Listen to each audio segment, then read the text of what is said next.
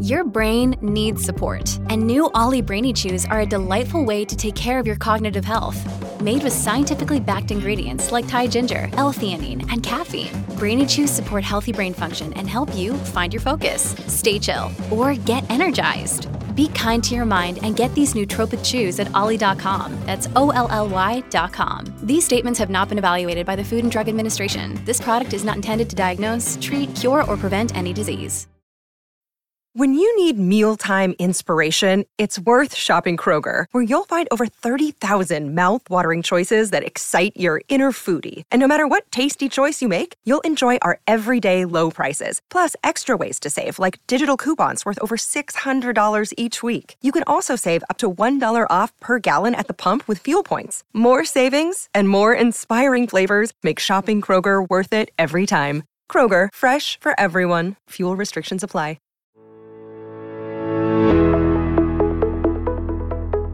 Are you ready to take your business to the next level? Every day there are countless books and articles that are published offering the key on how to make your business a success. It's easy to feel overwhelmed trying to keep up and run your business.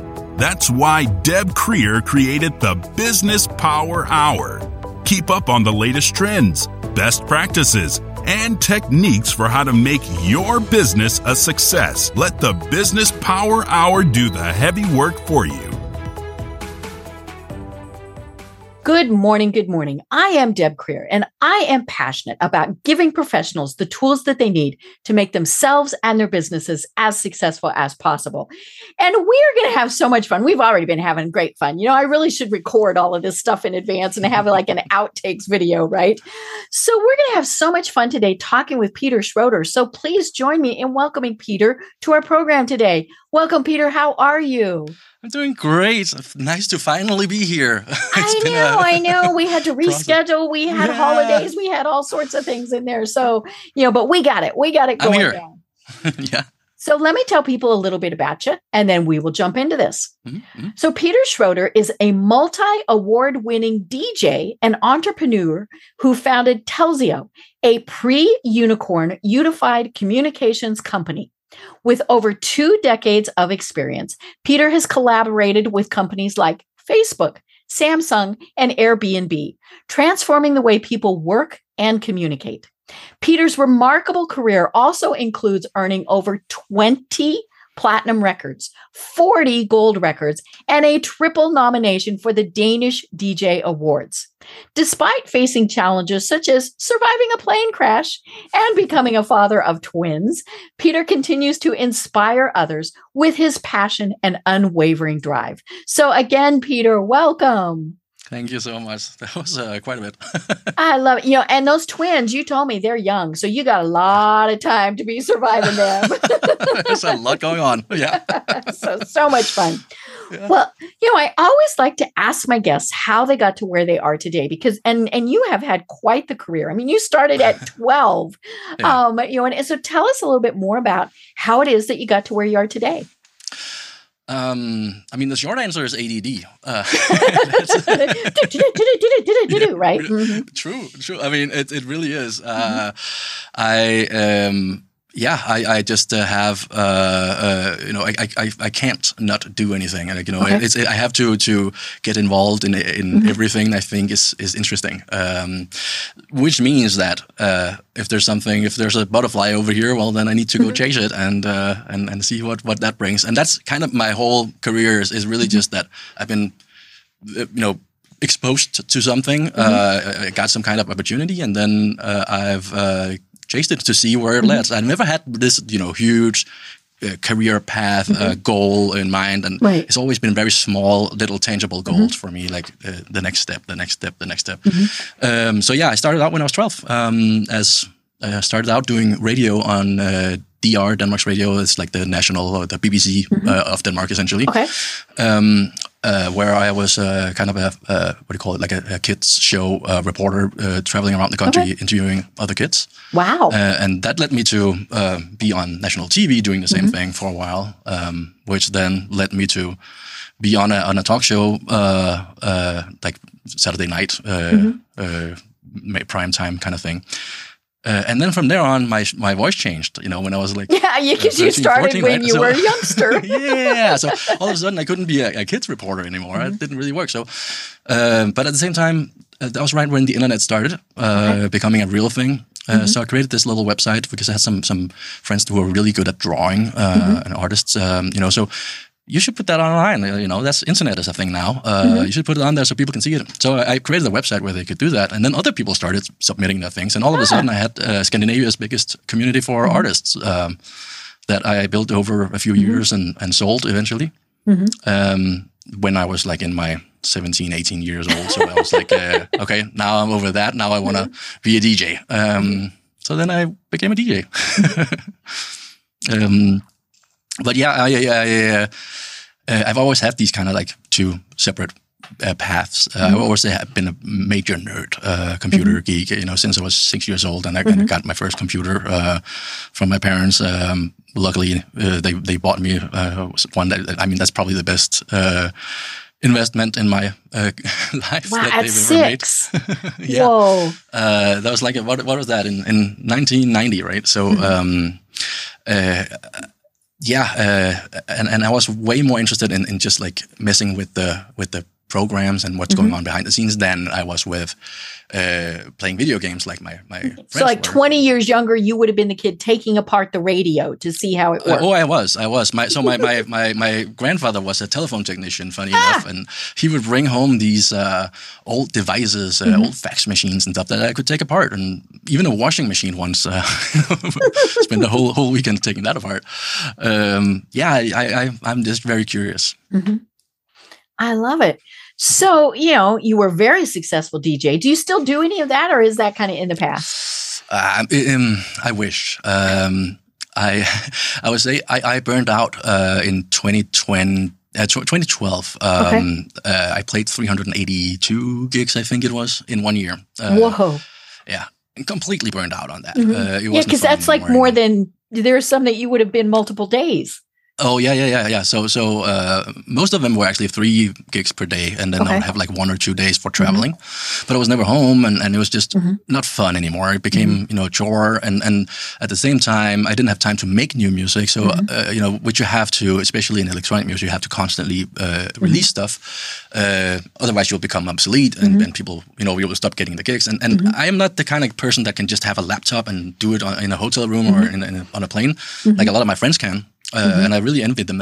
Everything needs to be really neatly set up and perfectly plugged in. So I didn't make any music while I was touring and doing these things. So I kind of just, burned out on it, and I had to, take a break. So I told my manager, hey, can you hold off with bookings for a couple of months, and then I'll make some new music and just like kind of recover. And at that time, I actually started Telsio. I started coding this thing that then became Telsio, and I didn't stop. I really just like got very excited about telecom. I've always been very fascinated about it, and really been interested in like you said, it's genetic.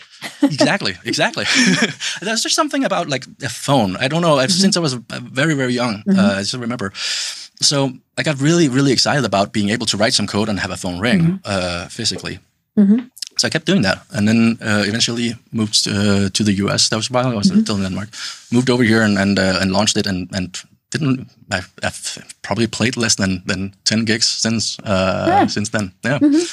So it was very natural. It was not even that I, stopped. I still had to, I actually moved here to play because I was like, I got more and more gigs in the US. So I was like, I'll just move over here and see what that brings. And I was, as I was doing that, I was just like, it's just more interesting to to keep building this company that I've done for now 10 years. I love it. So tell us more about Telsio. And so it's. I mean, if you really boil it down, it's a phone service provider, a phone company, right? So we do business phone service, strictly business to business, and we built everything from ground up. This is the big difference from us and our competitors: is we build everything, every single line of code in house, which means that we can also be first at innovating new things. We have control over everything. We don't have to wait for someone else to fix a bug if there's a bug, which also means that we haven't been down since 2017, 18 or something like that. That was for like 5 minutes. So things is, we're very much in control. And then we're just first with all the new cool features, and it's very intuitive and easy to use. So we built this platform now, and that because we bootstrapped it and built it from ground up, we've started with very few features, and we've just been adding as people have been asking for it, and that means that we've catered to very small customers in the beginning, and still do, and then we've just added more and more things over the years. So now that we have done that, we have customers like, for example, Facebook and Google that use our platform. So because we have kind of naturally grown into that position, the platform is very much like I'll say scalable for businesses of all sizes. Right, yeah, because those are big. They're big companies. Yeah, exactly. And the main thing is really that we have a different pricing model than all our competitors. We just charge you for the calls you make, like the old days, right?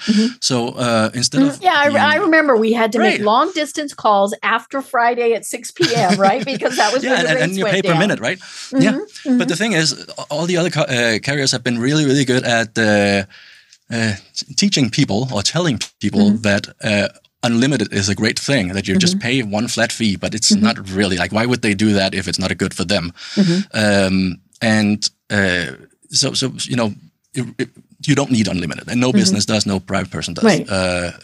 So what we've done is we've just said, hey, we will just charge you for your features, or for the minutes and the text you send, make and receive, and then you get all the features from day one. And that way, it works for small customers because they can get the same features. Right, and you can scale up and scale down. Exactly. You just pay for the usage, right? So the more you call, the bigger your business is, the more you can also afford, right? So, I love it. So you're obviously very successful. What are some of the challenges that you face through the years? I mean, everything is a challenge. So I've always very much been a stubborn fighter. I've never been that talented out of the box person that just those that it comes easy to. It's like Yeah, it's annoying, right? But I'm incredibly stubborn, and I will work 16 hours a day to be the best. I get success, but that's really because I just put a lot of hours in. I'm not necessarily good, and that also means that I have a lot of struggles over the years because I need to learn everything, and I need to figure things out myself, and just like become best at it. But there's been a lot. I would say learning how to actually run a business has been a roller coaster over the years. I'm very creative and not necessarily a business person. My wife is a good business person though, and she's like a really, really smart person that will she basically runs the business on a daily basis. So I'm lucky that I have her on the team. But I would say. That whole learning how to manage people and understanding that they can't just read your thoughts out of your brain, that has been really really difficult for me. And then the whole ADD thing that I just found out a few years ago that I had, that apparently being told in school that he gets good grades but he's lazy, that doesn't really add up because I'm not lazy at all, and why would I get good grades if I'm lazy? But I'm not interested. I'm not doing things I'm not interested in, right? So that apparently is called ADD, and I have a lot of it. I found out, and just understanding that and really putting a label on it, and being able to understand why it is I act in certain ways, and why it is that I haven't been able to do that tax calculation that should take me 20 minutes, and now it's taking me 6 months. Understanding those things has really been a big thing for me, because like I would maybe say it's similar to driving a car with the hand brake pulled the whole life, and then all of a sudden just letting go, right? Like it's kind of like all of a sudden you're free. Right, you're free, and you can really understand why it is that, and you can act on it. You can figure out how to deal with it. So that's been a big thing for me. Right, and we talk a lot with people on the program about entrepreneurs and obviously the challenges that they face. And one of the biggest ones is the fact that you can't do everything, and you got into business to do X, and having to do payroll and having to do all of those other things, like you said, managing people. That's not why you got into business. And then of course, the hard part is and we laugh about this because it really is one of the hardest things for many of the people I talk with is that word delegate. Yeah. And so how do you handle that? Because you mentioned, all of these various things. I'm kind of guessing that you like to be in charge, and that doesn't work always with delegating. So how do you do that? Yeah, yes and no. I really hate managing. I really don't like managing. So I have a very small team. Like compared to our competitors and how many customers we have, our team is incredibly small. Okay. That means you've got the right people. Exactly. So I've spent a lot of time finding the right people, and I've gone through a lot of people, and I've just say, hey, I need to make sure that I have the right team that can read my mind, that can just go do the things that I want them to without me having to tell them to, and do it better than I could have told them to do it. And that's obviously really hard to find, and it takes a lot of time and effort, and then even more importantly, keeping them on is because those people are in high demand. Right. Yeah. Somebody's going to hire them away from you. Exactly. So you got to make sure that you then have them stay on. So that's definitely something that I've learned over the years that is probably the most important thing for me, because I really don't like telling anyone what to do. It feels strange to me. And at the same time, I get incredibly annoyed when I have to tell someone twice, and if things are not done the way I imagined it would be. So that's really my, I guess, secret to it now, is that I've figured out that, hey, I just need to make sure that I get the right team. Right. Well, and because then you trust them, and you know that even if what they're doing might not be the way you would do it, it's still going to work. It's probably even better. Yeah, exactly. Yeah. And I'll be honest. I mean, that's one of the things that, is my thing is, I'm the only one who can do it the right way. Right. And so, to actually trust that somebody's going to do it. And like I said, knowing that even if it's different, it's not wrong. Yeah, and exactly. you mentioned it when it might actually be better. Yeah, exactly. Yeah, spot on. And that's really the key is just trying to let go, like trying to say, hey, this can also work, and what are the positives here in the way this is done? Right. Try and find those ones. That's important. Right. Yeah, I had a guest on one time who has a very large company, thousands of employees, and he said he knew the business was a success when he could go on vacation and not be bothered. Yeah. And he said, really, he said, I have such a good team that I know whatever comes up, they will be able to deal with. Right. And he said, am I still available if it's a true emergency? Sure. He said, it is my company, but he said, I trust them. And because I trust them, they know that they are empowered to make those decisions. And if something, doesn't work the way it should, then you fix it. Correct. Yeah, absolutely. And to me, that's also the whole reason why I want to have my own company. I'm unemployable. There's no no way I can work for different. The best day of my life was when my wife said, "You're probably not going to have to go back to work again." When we realized that we can actually live off of this, right? Right. That was very very exciting to me, because. It's true. Like being able to go on vacation and let go and not be bothered at all. We've been able to do that for at least the past 5 years now, and it's amazing. Not that we actually do go on vacation, because I know we don't, because we want to actually work, and that's the thing. Like we actually in it because we like doing this, and can't stop doing it. But having that freedom to be able to just go away, or when our twin babies were born, they were born early, so taking you had to take extra time. Exactly, and just be able to say, hey, it doesn't even matter. I don't even have to tell anyone. I have to go somewhere and pick something up. I can do that and not having to tell anyone. And I know that things are not going to burn to the ground if I leave. That's freedom to me, and that's why I have my own company. Right. Yeah, I've interviewed people before who have ADD and ADHD. And they've said the same thing. Working for someone is very challenging. And they said, so they actually keep that in mind when they're with their employees. And the one example that he gave me, I remember he said that some employees, you can tell them, okay, here's a project, get it done. Mm-hmm. And that works. And he said, but someone who has ADD, it won't get done. Right. And he said, so so we give them a deadline. You need this done. You need it done on Friday. And he said, and they did absolutely fabulous work. He said, usually they turn it in early, but if you were vague, it just did not work. And I think that's, one of the challenges that many bosses, employers, managers, whoever have is figuring out how to work with all the different type of people that are working with them. Right. Spot on. And one of the things that we do when we hire new people, one of the very first things is that we give them a personality test, a Myers-Briggs personality test, because that is so telling about who you're dealing with and how to deal with them. If you really read into it, it's incredibly accurate.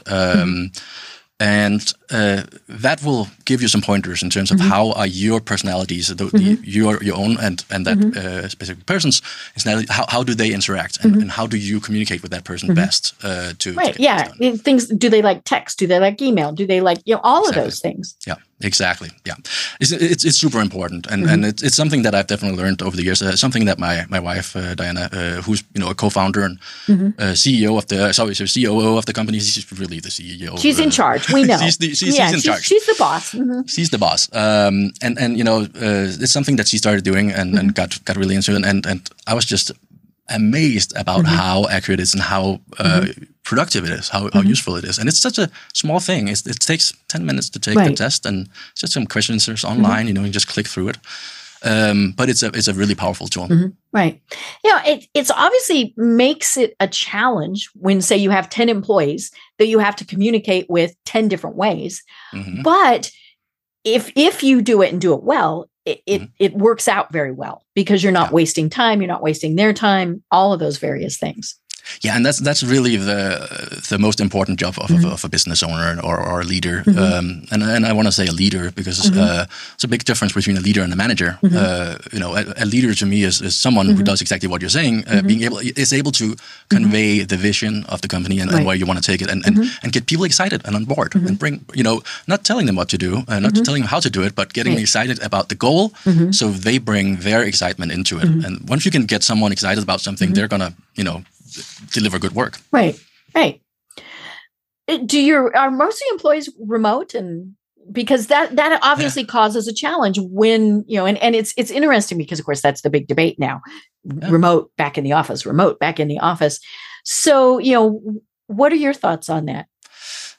So if you ask me right after COVID, I have said, everyone back to the office. And it's, and I used to be we missed everybody, right? Exactly, and I missed hanging out and karaoke in the break room and all that stuff. But during COVID, we started hiring remotely a lot more, and we also learned what not to do. We definitely did a lot of things wrong, trying to figure out how to build a remote first environment, and I think we have nailed it now. Now, actually, after a couple of years here of trying to figure this out. We are only, 3-4 people in our headquarters now, where we used to everyone pretty much be there. Now everyone is scattered. We have an office here in Los Angeles and then one in Copenhagen where there's a couple of people. But besides that, then, everyone's remote all over the US. So we have people in Serbia and England and Ukraine and Philippines and Thailand. And they're doing amazing work. And I think, to me, really, the key is also, again, finding the right people because remote because you just mentioned every time zone. Exactly. So the thing is, in order to create a team, and it's especially important for a smaller company, if you're under 50 people, creating that bond that will get people excited about going to work and not just be a chore, right? That's hard to do when it's remote. So you need to find people who will partake in communicating with everyone else. And, we use Slack a lot. So for us, it's about finding people who are not afraid to comment on other people's posts or post a meme themselves that's, slightly offensive or something like that. Not be afraid of doing that. Right. And laughing at these things online with the others. because that's not natural to most people. Right. But if you can find at least a few that will ignite this and get the other ones on board and everyone else to do it, then that's where you start building an online culture, a remote culture that can actually work on a smaller company. Bigger company is a little different, but yeah. Well, and I think the hardest thing was for the bigger companies to all of a sudden have to figure out how to work remote. I have talked to people and they said the hardest thing for them was to not be able to walk into somebody's office and point at their computer screen and say, tell me how you got that. Or, obviously all of the camaraderie that, you mentioned karaoke, standing by the coffee maker and talking about college football, or, I'm a big college football person. And all of those various things, and trying to do that online, it just takes more work. I mean, you can do that, but one of the biggest, I had somebody that said they build an extra 10 minutes in every meeting at the start where everyone is required to be there. So it's not, hey, we know, hey, we're really not going to start for 10 minutes. They got to be there for those 10 minutes. And that's where you do the, oh my gosh, look at the pictures of the twins, nice. Okay, and those type of things. I like that. That's a really cool idea. I think we're going to try that. Well, they said it works really well. And the key is that it's required. Otherwise, people will, it's really not going to start to do something real quick. Yeah, exactly. Yep. Now they might not contribute during those 10 minutes, but same thing with if you're in person in a meeting, somebody might be the person who just sits and listens.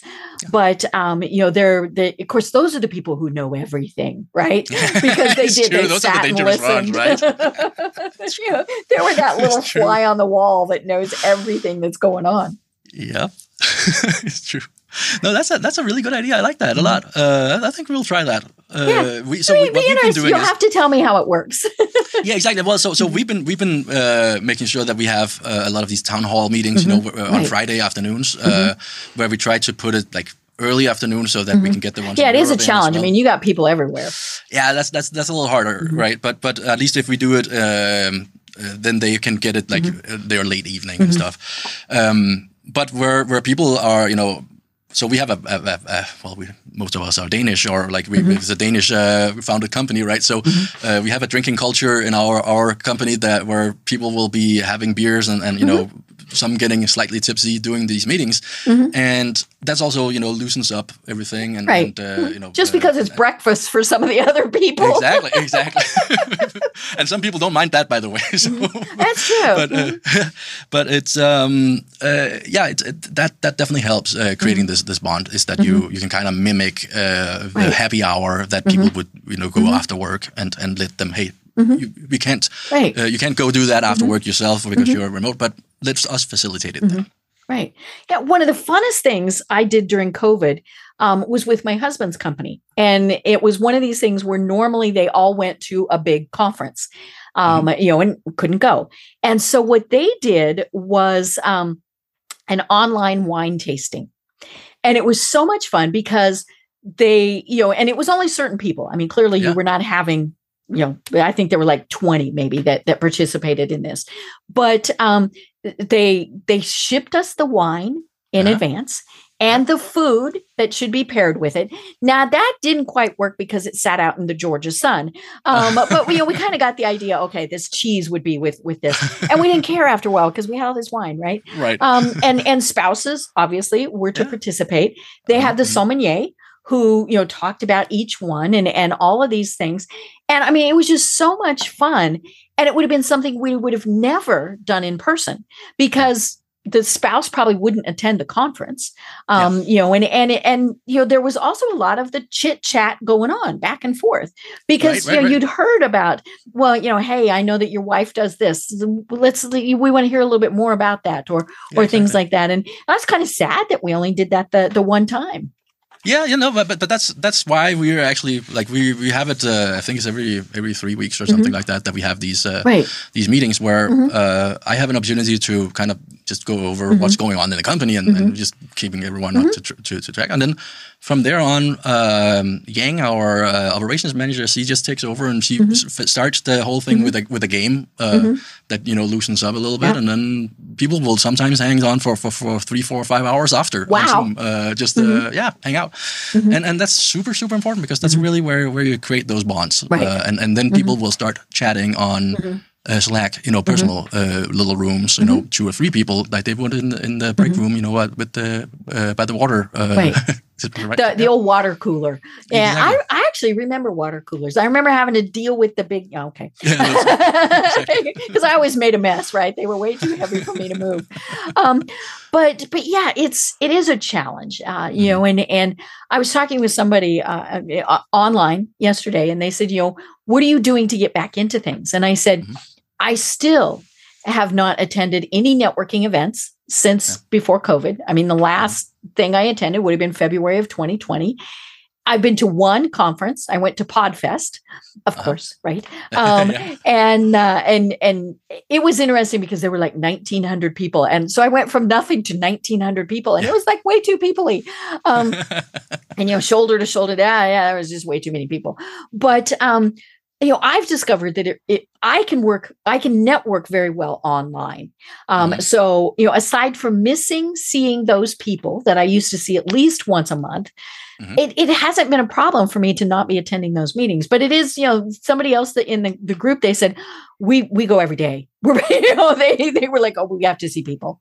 Yeah, that's right. I only go to one conference now. I used to go to a bunch of them, but I only go to the AWS one in Las Vegas, and I try to bring my team there as well. So that's at least the development team. So we get to hang out a little bit, schmooze with those Amazon people.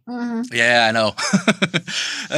But yeah, it's really the only one I go to now, and everything else. It just made me realize how much I don't need it. I can spend that time.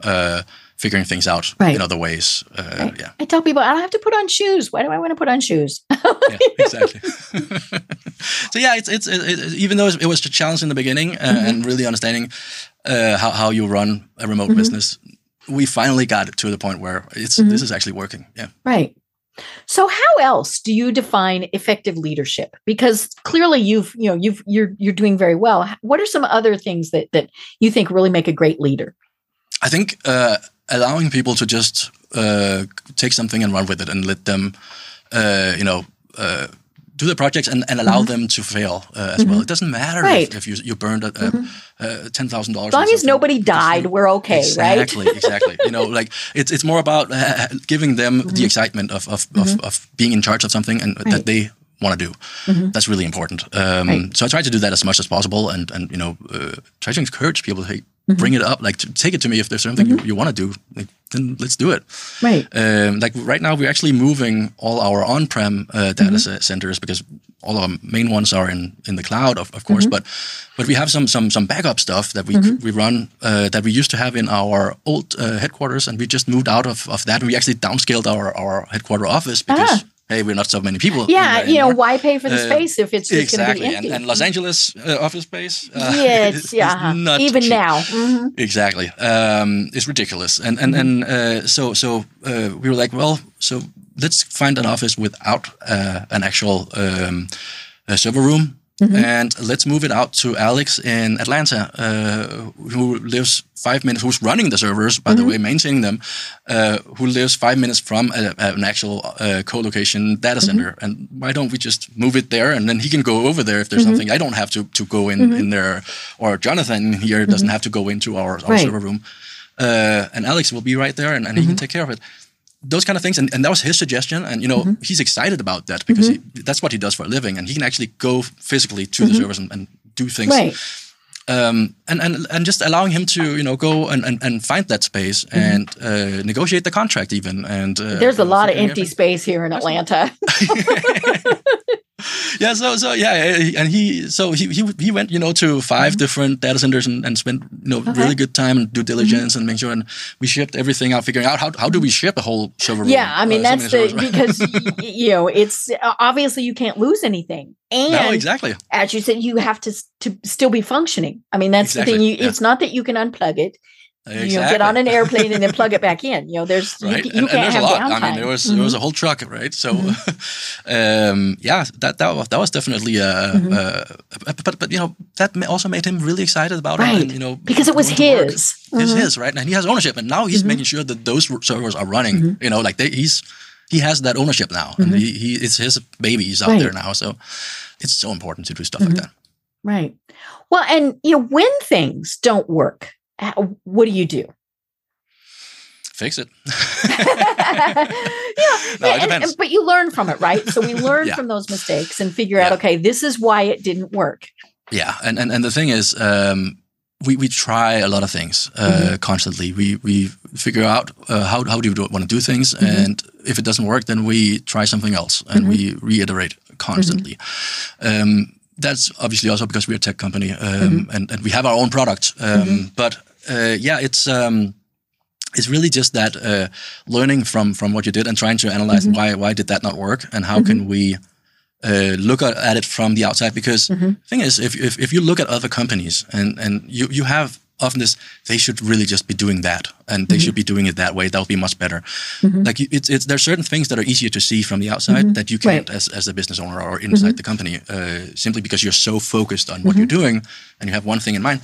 So try to force yourself into seeing things from a different way. And I try to constantly play devil's advocate against my team. Try to just poke holes in everything to try and see, make them, force them to look at things and different angles. Yeah. Well, and of course, the big thing is, what you've been saying is communication.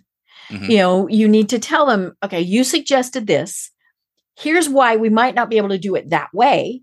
So let's come up with a different way, or, because I used to hate it when when I was in an office and they had the suggestion box, right? Oh, and what they did was they took I don't even think they read them, right? They just took the suggestions out and threw them in the trash can, but they never told you why they couldn't do something. And, and because knowing that is just as valuable, because, maybe it was a budget, maybe it was people, all sorts of things. And so then you go, okay, well, if we need more people, why can't we get more people? Knowing the why something can't be done is just as important as knowing why it can be done. Yeah, and I was actually say almost even more important. So the thing is, and it's something that I definitely had to learn over the years, is turning down people and saying no, and that's not going to work. Is right, you don't want to crush their little souls, right? Exactly. That's a horrible thing, because that can really be demotivating. But if you tell them the background to why you're, then that makes a big difference. It's something that is incredibly hard to do. It's not a natural thing for me at all. Something I had to learn, but. It's incredibly important, because that letting people down constantly and that's just a poison for your company. Yeah. Right. Well, and you have to do it in a way that the next time they have an idea, they know they can still present it.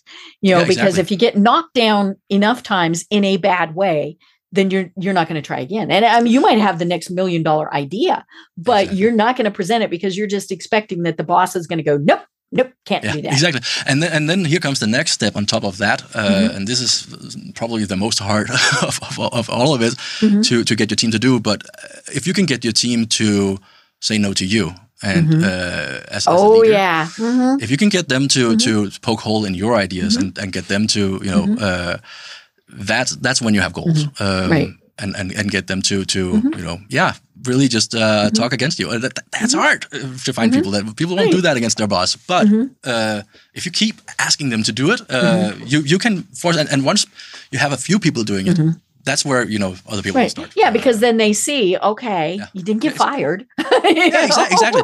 And I've really had people who are afraid of getting fired just for doing something. You're not going to get fired for telling me that my idea is wrong.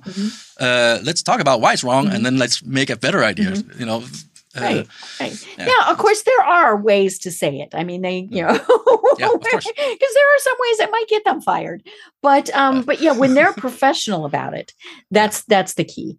exactly. And because being told you're an idiot, probably not the best way to go about it. But if they said, hey, Peter, have you thought about this? Or, then you have that dialogue. But you know what? I would actually appreciate if someone told me if I'm an idiot. There are reasons why people would say that, True. and I would want to fix that about myself. So I would rather that someone is candid with me and really tell me what they mean, so we can figure out how to solve it, and so that they don't have some kind of resentment, rather than just keeping it to themselves. Right. Yeah. And that may just be the way they are. I mean, there are people who are a little saltier than others, right? Yeah, exactly. Yeah. But it is all about, what you said, knowing who they are, what works best with them, all of those various things, Correct, and works well with you because you have a small company. And then it just, we talk about your phone system being scalable. If you get bigger, then you have managers who function the same way. Yeah, and that really also comes from a top down. It's so important that like even something like taking vacation. I'm really bad at doing that because I'm just really passionate, and there's so many things I want to do. I can't. I would rather actually be at work. But the problem is if you don't take a vacation as a leader, then your employees won't do it either. Like they you're feel setting bad about that example. Yeah. So you have to do that. You have to take off, and you have to take a couple of days off in the middle. Like 2 weeks ago, I went to Vegas for 2 days, Monday, Tuesday, or actually for the weekend. But I stayed out there because I have some old friends from my DJ career, and I was like catching up with them and hang out, and I hadn't taken any time off since I don't even know, since the babies were born probably. But I was like, well, this is cozy. I'm going to stay out here for another couple of days, and that just rubs off on everyone. Like they see that it's okay to relax and not Right. Yeah. And I think so many leaders forget that, that they are setting that example. If they are, the first people in and the last people to leave, then you're thinking, I better be like that too. Or the opposite. I mean, I've worked for bosses who were perpetually late. Oh, yeah. Okay. Yeah. And right, and so then it was, well, if they can be late, I can be late. Exactly. Yeah. No. Yeah. That's absolutely true. So there's of course there's a discipline thing to it, but I think the whole relaxed approach to how your company is run is a very Danish thing. We have that culture in Denmark. It's like something that like I think it's 5 weeks paid vacation mandatory in Denmark, right? And 9 months maternity or paternity leave for both parents. I love it. Right. So we have this whole thing is very engraved in us. 37-hour work week and people. The person is the most important thing. Yeah, it really is. And you want people that are excited to go to work and passionate about it, but you also want them not to burn out and all these things. So that whole thing is definitely something that just naturally has come into our company because we have myself, but also we have other people from Denmark and that are just like bringing that into the culture. Right.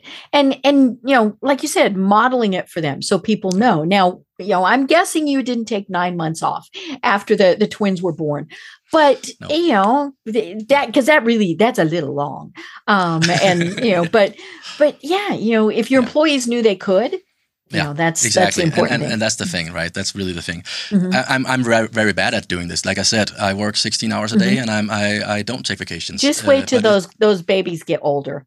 Yeah, I mean that's the thing. Like I used to work 7 days a week. Now at least I'm off on the weekends and don't work at all. And I try to be home before bedtime every day, and then I'll work from home at night.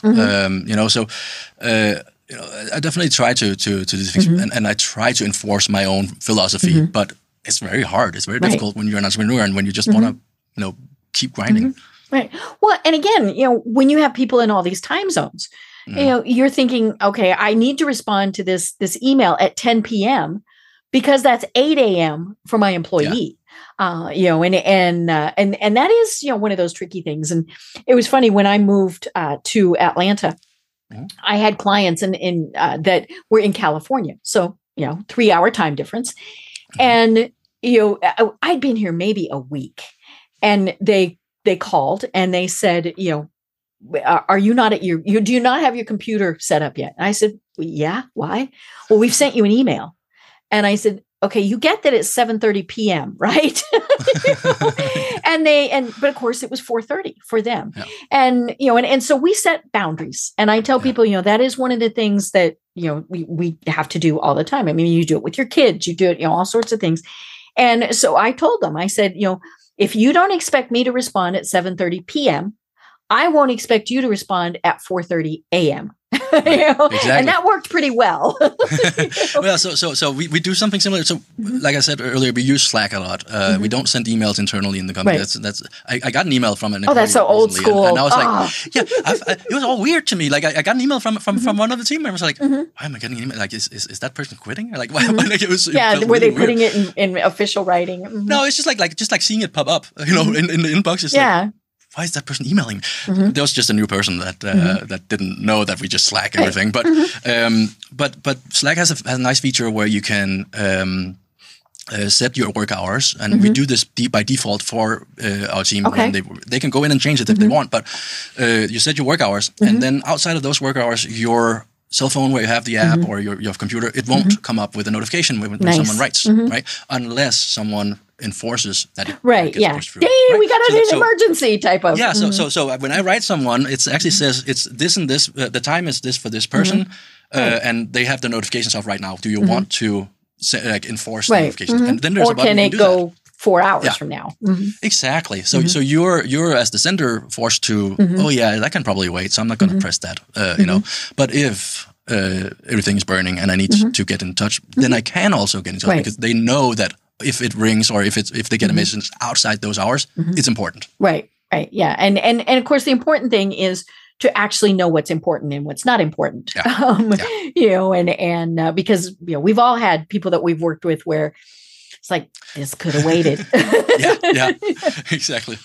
Yeah, that's of course the thing. But I think we at least have it's also common sense, right? There's a lot of that, and that's really hard. Like common sense, what is that really? And that's really hard to find. I feel like that people who are able to think for themselves and actually put some thought in instead of just trying to follow whatever is being told that they need to do, right? Like, not just what do you think you should do?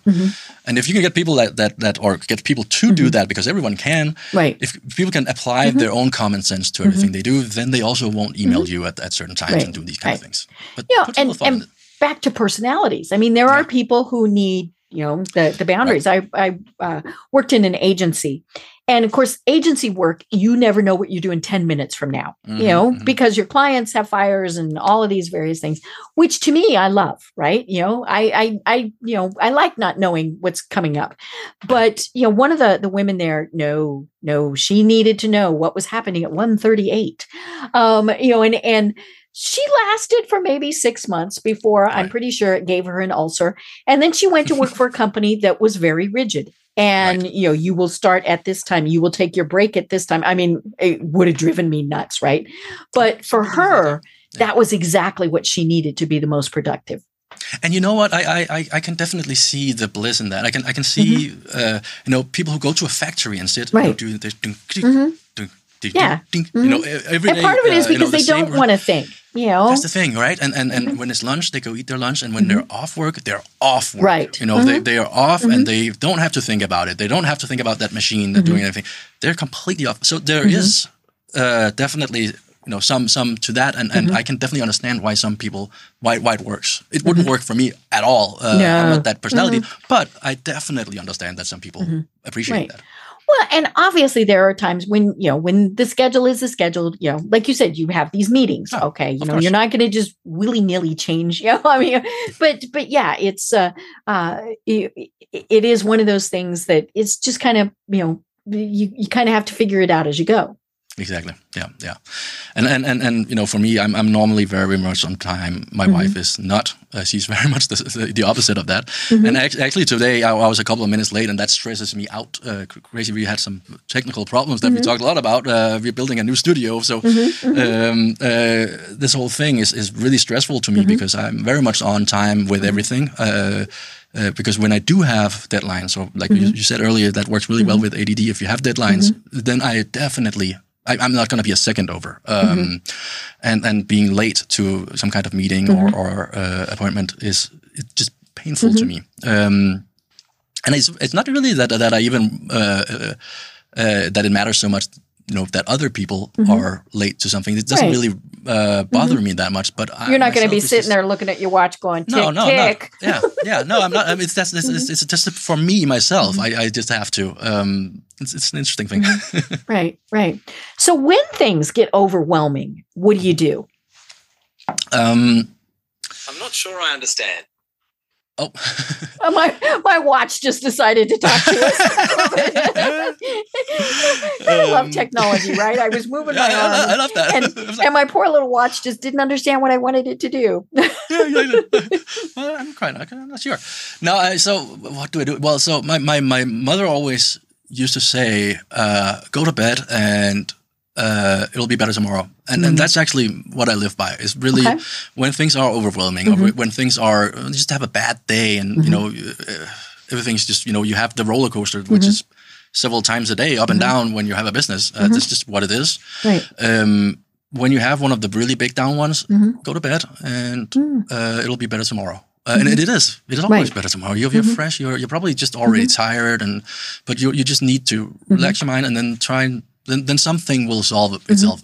You know, there will be, you know, you'll have someone to talk to, or you'll at least be fresh and you know, have a clear mind and try to deal with it. That's really my main thing. Yeah. So, you know, you mentioned that you work with your wife.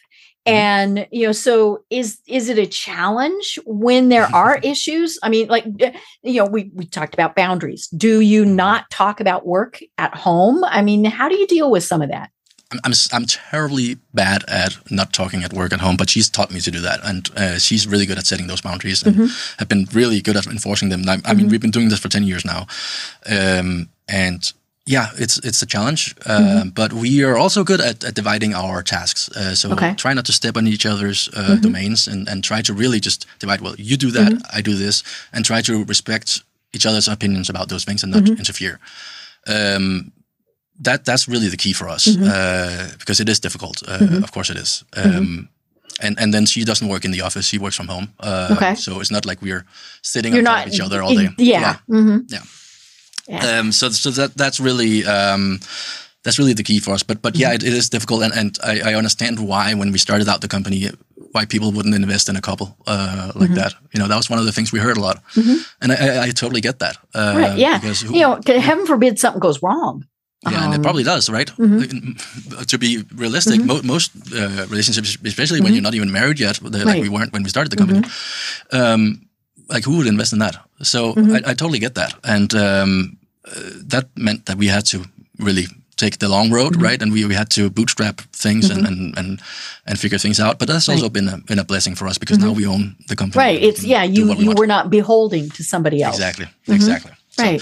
So it's a good thing, but yeah, it's definitely difficult, and it still is. It's something that we we try to solve. We always solve things, and we always figure it out. But it is difficult to work with your spouse, for sure. Right. Yeah, it's funny. I had a guest on one time who his two sons worked for him. And, and so I kind of asked the same thing. And he said, well, we've only had one uncomfortable Thanksgiving. and he said, and his wife, their mom, basically said, shut up. We're done. You're not talking about this anymore. But yeah, they said it really was one of those where they had to make that big effort that, I'm dad all the time, but here I'm the boss. And, and because part of it too was that respect, it's, you're not going to take advantage of the fact that that's dad or your spouse or whoever. Yeah, having that respect is super important. Respecting each other's opinions on certain things is really, really, really important. And try not to interfere. Yeah. Right. Right. Okay. So I highlighted something in your bio that then I totally forgot to ask about. What the heck is a pre-unicorn company? You got to ask our PR agent about that. So we're obviously on the way to become a big company, and we're doing great. And you know, a unicorn company is a business that's worth $1 billion, and we're on that road. We're actually now for the first time raising real funding. We've been bootstrapping for 10 years and grown a really good business out of this.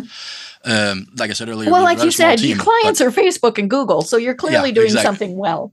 Right. We have a great product, and no, we've never spent $1 on advertising. Everything is just word of mouth and good SEO.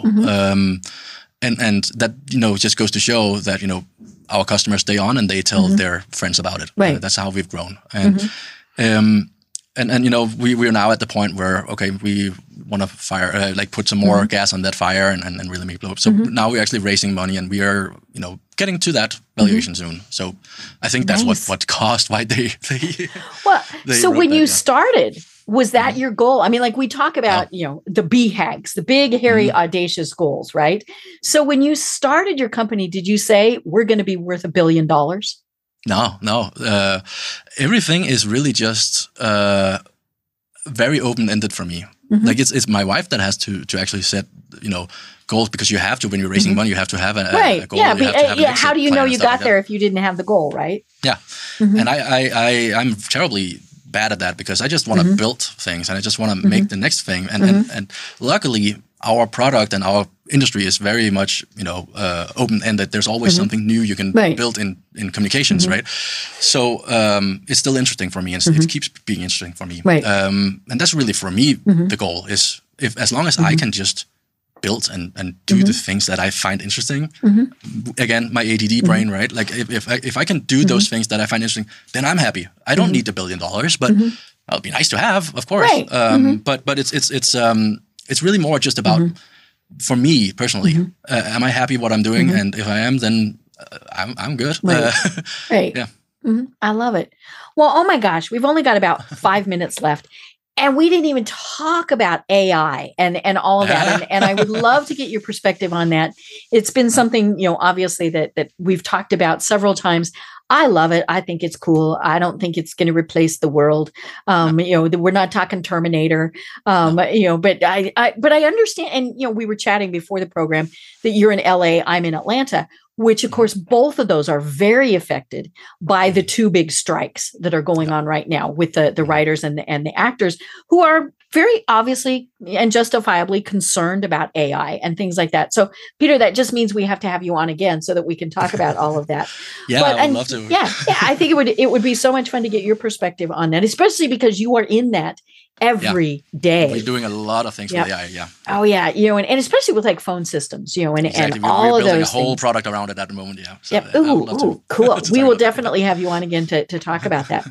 But in the meantime, tell us a little bit more about how people find you and how they connect with you. So Telsio, if you want to try out the business or the service, if you have a business and you want to try it out, go to Telsio, TELZIO.com. And sign up for a free trial. That's really the best I can say, because once people sign up for a trial, they usually actually get hooked. Right, they stay. It's very easy. Exactly. It's very easy to work with, and it's actually fun to set up and play around with. So, you know, at least go try it out, because it is fun, and at the very least you'll get a little, you know, entertainment for a moment, right? So try it out, and then if you want to get in touch with me personally, peterschroeder.com. There's my social media, there's my email address, everything's on there. So reach out. I'm always happy to talk. Perfect. I love it. Well, this really has been so much fun. And like I said, I can't wait to have you on again. And the funny thing is, you know, if we were to talk tomorrow, things would be different. And, you know, and it'll be several months, obviously, probably before we chat again. So it really will be interesting to see what has happened. You know, and I am one of those, you know, nerd people that now I am kind of a middle adopter. Kind of wait, let people do a little bit with it before I leap into it. But I think it's great. I mean, especially for people like me, who in essence is a business of one. So how much can I have this do for me as opposed to hiring someone to do it? You know, but I think it's, you know, my take is it always still needs the people, you know. It still does. Yeah. And people will not be replaced. They will be, you know, moved to they'll things. shift. Yeah, and it's like, you know, the saddle maker that will always have saddles to make. Then came the car, and the ones that started making upholstery, they had jobs, and the ones that kept making saddles, they went out of business, right? So it's really about just adapting to everything. Everything's always changing, right? So. Right. I love it. Well, you know, this really has been so much fun, and I can't wait to chat again. But until then, do you have any final thoughts that you want to leave everyone with? Well, I mean, I always just go by the thing, you know, just try stuff out and, you know, just jump into everything. Be a little naive. That's really what I want to tell the world. Just be a little naive because, you know, that's how I built my business. You know, it's logically you shouldn't go out and start a phone company and compete with AT&T, T-Mobile, and those kinds of things, and don't do it on a bootstrap budget. Like that's very not logical.